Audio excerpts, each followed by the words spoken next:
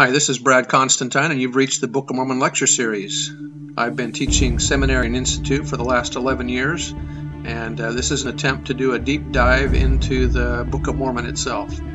I'm hoping that you'll find this uplifting and edifying. This is not an official recording of the Church of Jesus Christ of Latter-day Saints, but every attempt has been made to be as doctrinally accurate as possible. So if you're ready for a deep dive into the Book of Mormon, here we go. Hi, and welcome back to the Book of Mormon podcast. This is going to be from the Book of Omni. However, this book is actually going to have 5 different authors. We have Omni, Amaron, Chemish, Abinadom, and Amaleki. So these are the 5 authors that we're going to have in the Book of Omni here. Each of them writes a little bit. One actually just writes one verse. So this is the end of the small plates of Nephi that we have. After this, we'll have the Words of Mormon, which will be a transition between these small plates and the large plates, which begins with the Book of Mosiah. So let's begin with Book of Omni, verse 1. Behold, it came to pass that I, Omni, being commanded by my father Jerem, that I should write somewhat upon these plates to preserve our genealogy. There again, Omni's got his name in there to preserve the genealogy. Wherefore, in my days I would that ye should know that I fought much with the sword. The king probably used the sword of Laban. Omni does not mention that he had it, but by the time we get to King Benjamin, he had the sword of Laban. And so it must likely have been kept by the kings. Continuing verse 2, to preserve my people, the Nephites, from falling into the hands of their enemies, the Lamanites. But behold, I of myself am a wicked man, and I have not kept the statutes and the commandments of the Lord as I ought to have done. It need not, this is from the documentary of the Book of Mormon, it need not be supposed from such an admission that he was guilty of any gross immorality, but rather that he was not zealous in honoring the law of Moses and in keeping other religious obligations. Not having lived according to the Spirit, he was not prepared to teach or write after the manner of the Spirit, and therefore found it necessary to pass the plates to his son Amaron without making any spiritual addition to them. Verse 3, and it came to pass that 276 years had passed away, and we had many seasons of peace, and we had many seasons of serious war and bloodshed. Yea, and in fine, 282 years had passed away, and I had kept these plates according to the commandments of my fathers, and I conferred them upon my son Amaron. And I make an end. Verse 4, now I, Amaron, write the things whatsoever I write, which are few in the book of my father. Behold, it came to pass that 320 years had passed away, and the more wicked part of the Nephites were destroyed. So a long time goes by here in just a few verses. Verse 6, and for the Lord would not suffer after he had led them out of the land of Jerusalem, and kept and preserved them from falling into the hands of their enemies. Yea, he would not suffer that the words should not be verified, which he spoke unto our fathers, saying that inasmuch as ye will not keep my commandments, ye shall not prosper in the land. Wherefore the Lord did visit them in great judgment. Nevertheless he did spare the righteous, that they should not perish, but did deliver them out of the hands of their enemies.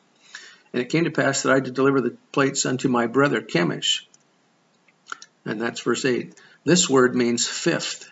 He may have been the 5th since Nephi, or the 5th son in his family. So Chemish it coincides with the English word that means 5th. Verse 9, now I, Chemish has the distinction of writing only one verse. He contributes less to the Book of Mormon than any other author. What a distinction. Now I, Chemish, write what few things I write in the same book with my brother, for behold, I saw the last which he wrote, that he wrote it with his own hand, and he wrote it in the day that he delivered them unto me, and after this manner we keep the records, for it is according to the commandments of our fathers. Joseph Fielding Smith said, the importance of keeping individual records should be impressed upon each member of the church. Let each member of the church ask himself or herself the following questions. Do I know the date of my birth? Do I know the date of my baptism, confirmation? By whom were these ordinances performed? Do the brethren know when they were ordained to offices in the Aaronic priesthood, and by whom? Do they know who conferred upon them the Melchizedek priesthood, and when? All of these things are important, and no member should rely solely on the record of the church for this information. Records may be burned or get lost. This has frequently happened. Members of the church are writing constantly to bishops, presidents of stakes, and to the historian's office seeking this kind of information, which cannot be obtained in many instances. All important dates and events should be recorded in your family history. If any member of the church desires to keep a full and complete journal of his life, it is well and good, but each member should have a record of the vital events in his life in some permanent manner. And then at the end of verse 9, and I make an end. Verse 10, Behold, I, Abinadab, am the son of Chemish. Behold, it came to pass that I saw much war and contention between my people and the Nephites and the Lamanites, and I, with my own sword, again the spiritual leader did not have the sword of Laban, it was kept by the kings, have taken the lives of many of the Lamanites in the defense of my brethren. And behold, the record of this people is engraven upon plates, which is had by the kings. The kings kept the large plates, while the small plates were kept in Lehi's family, among the prophets, according to the generations. And I know of no revelation save that which has been written, neither prophecy, whether that which is sufficient is written, and I make an end. Behold, I am Malachi. Malachi wrote most of the book of Omni, the son of Abinadab. Behold, I will speak unto you somewhat concerning Mosiah, who was made king over the land of Zarahemla. For behold, he being warned of the Lord that he should flee out of the land of Nephi, he's commanded to flee like Lehi was commanded to flee from Jerusalem. Sometimes the righteous can no longer remain in a wicked area. Their good influence does no good, and they are in danger of losing their lives. Then the Lord commands them to depart from the wicked. In the future, the members of the church will need to flee the wickedness of the world by going to Zion, Jackson County. But as Elder Holland said in the conference talk, there's no places left to go, and so we need to be righteous within our own stakes of Zion and build up the stakes as best we can. Continuing verse 12, And as many as would hearken unto the voice of the Lord should also depart out of the land with him into the wilderness. President Anthony V. Ivins said, There is a great deal of talk about the geography of the Book of Mormon. Where was the land of Zarahemla? Where was the city of Zarahemla? And other geographic matters. It does not make any difference to us. There has never been anything yet set forth that definitely settles that question. So the church says we are just waiting until we discover the truth. All kinds of theories have been advanced. I have talked with at least half a dozen men that have found the very place where the city of Zarahemla stood, and notwithstanding the fact that they profess to be Book of Mormon students, they vary 1,000 miles apart in the places they have located. We do not offer any definite solution. As you study the Book of Mormon, keep these things in mind and do not make definite statements concerning things that have not been proven in advance to be true. Harold B. Lee said, Don't be concerned over Book of Mormon geography. Some say the Hill Cumorah was in southern Mexico, and someone pushed it down still further, and not in western New York. Well, if the Lord wanted us to know where it was or where Zarahemla was, he'd have given us latitude and longitude, don't you think? And why bother our heads trying to discover with archaeological certainty the geographical locations of the cities of the Book of Mormon, like Zarahemla? The witness of the Book of Mormon is not found in the ruins of Central and South America. They may be outward evidences of a people long since disappeared. The real witness is that which is found in the Book of Mormon itself. Verse 13, And it came to pass that he did according as the Lord had commanded him, and they departed out of the land into the wilderness, as many as would hearken unto the voice of the Lord. And they were led by many preachings and prophesyings, and they were admonished continually by the word of God. And they were led by the power of his arm through the wilderness until they came down, not south, but to a lower elevated area, into the land which is called the land of Zarahemla. And they discovered a people who were called the people of Zarahemla. Now these are the Mulekites from the tribe of Judah. Mulek and his people arrived in the north, while the Lehites arrived in the south. Now there was great rejoicing among the people of Zarahemla, and also Zarahemla did rejoice exceedingly. You can imagine their excitement when they met somebody from the lands of Jerusalem, because the Lord had sent the people of Mosiah with the plates of brass which contained the record of the Jews. Behold, it came to pass that Mosiah discovered that the people of Zarahemla came out from Jerusalem at the time that Zedekiah, king of Judah, was carried away captive into Babylon. Hugh Nibley said, Nowhere are we told that Mulek was the leader of the company, and indeed at his age that would be unthinkable. His father Zedekiah was only about 31 when he was taken prisoner and blinded. But as the sole survivor of the royal family and heir presumptive to the throne, he was certainly the most important person in the company, a source of legitimate pride to the group. The name tells everything. Mulek is not found anywhere in the Bible, but any student of Semitic languages will instantly recognize it as the best-known form of diminutive or caritative, a term of affection and endearment meaning little king. What could they call the uncrowned child, last of his line, but their little king? And what could they call themselves but Mulekiah or Mulekites? Elder Talmage said, The prophet Joseph Smith informed us that Ishmael was of the lineage of Ephraim, and that his sons married into Lehi's family, and Lehi's sons married Ishmael's daughters.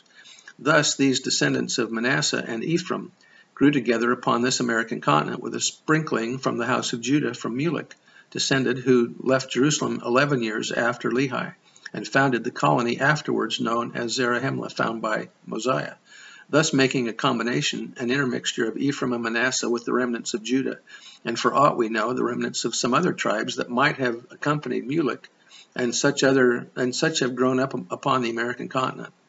And that was from Erastus Snow. Verse 16, and they journeyed in the wilderness, and were brought by the hand of the Lord across the great waters into the land, the northern area, where Mosiah discovered them, and they had dwelt there from that time forth. And at the time that Mosiah discovered them, they had become exceedingly numerous. Nevertheless, they had had many wars and serious contentions, and had fallen by the sword from time to time, and their language had become corrupted, and they had brought no records with them, and they denied the being of their Creator, and Mosiah nor the people of Mosiah could understand them. But it came to pass that Mosiah caused that they should be taught in his language, and it came to pass that after they were taught in the language of Mosiah, Zarahemla gave a genealogy of his fathers according to his memory, and they are written but not in these plates. So they must have been on the large plates then. And it came to pass that the people of Zarahemla and of Mosiah did unite together, and Mosiah was appointed to be their king. And it came to pass in the days of Mosiah, there was a large stone brought unto him with engravings on it, and he did interpret the engravings by the gift and power of God. And they gave an account of one Coriantumr and the slain of his people. These are the Jaredites. And Coriantumr was discovered by the people of Zarahemla, and he dwelt with them for the space of 9 moons. The Coriantumr who lived among the people of Zarahemla for a short period of time was the last military leader of the Jaredite nation. The Book of Mormon does not specifically state when Coriantumr lived with the people of Zarahemla, but it would have to be sometime after 589 BC, when the colony of Mulek first left Jerusalem, and before around 200 BC, when Mosiah and his group first came into the land of Zarahemla. The 20th verse of Omni tells of a large stone that was brought to Mosiah, and which contained an account of Coriantumr. However, this does not necessarily indicate that Coriantumr was still alive in the days of Mosiah. His stay of 9 moons among the people of Zarahemla could have occurred decades or even centuries before the time of Mosiah.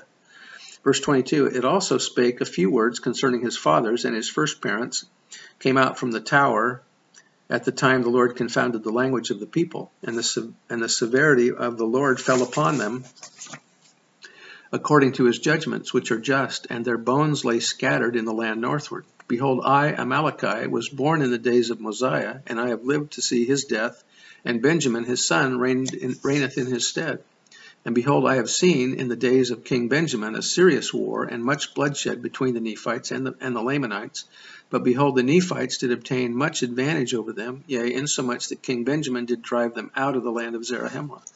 And it came to pass that I began to be old, and having no seed, Amaleki has no children, so he passed the record to Benjamin. And knowing that King Benjamin had to be a just man before the Lord, wherefore I shall deliver up these, meaning the small plates of Nephi, unto him, exhorting all men to come unto God, the Holy One of Israel, and believing in prophesying and in revelations, and in the ministering of angels, and in the gift of speaking with tongues, and in the gift of interpreting languages, and in all things which are good. For there is nothing which is good save it comes from the Lord, and that which is evil cometh from the devil. Verse 26, and now, my beloved brethren, I would that ye should come unto Christ, who is the Holy One of Israel, and partake of his salvation and the power of his redemption. Yea, come unto him, and offer your whole souls as an offering unto him. Elder Maxwell said, real personal sacrifice never was placing an animal on the altar. Instead, it is a willingness to put the animal in us upon the altar and letting it be consumed. The submission of one's will is placing on God's altar the only uniquely personal thing one has to place there. The many other things we give are actually the things he has already given or loaned to us. Continuing verse 26, and continue in fasting and praying, and endure to the end, and as the Lord liveth, ye will be saved.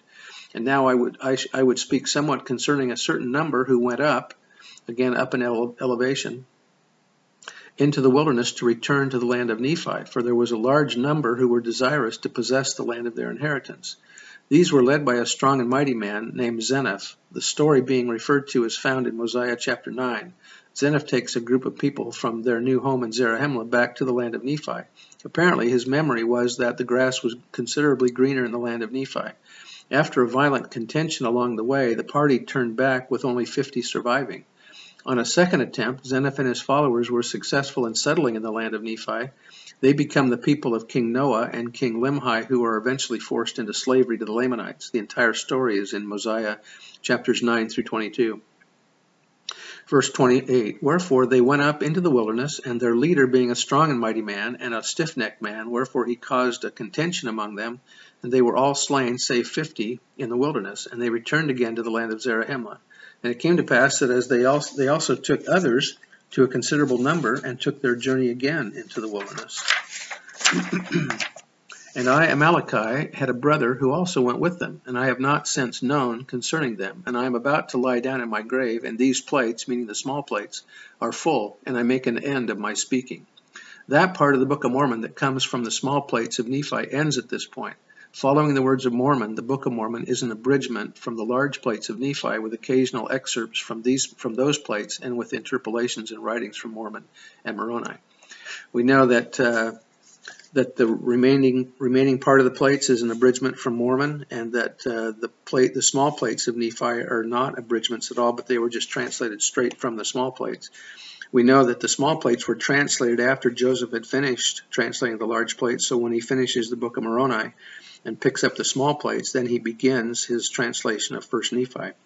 And so the translation process was really out of sequence, but when he realizes that the first chapter of First Nephi is of the beginning of their travels, he recognizes that that's the same time frame from the 116 pages that were lost.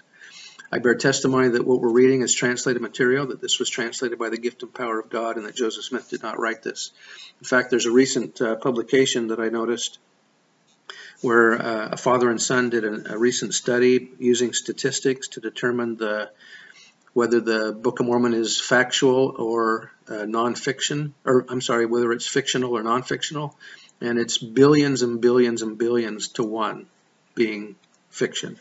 That they're saying that this had to be translated material, and it's factual, historical account. I bear testimony that that's true, not because of the statistics, but because of the Spirit. In the name of Jesus Christ, amen. See you next time.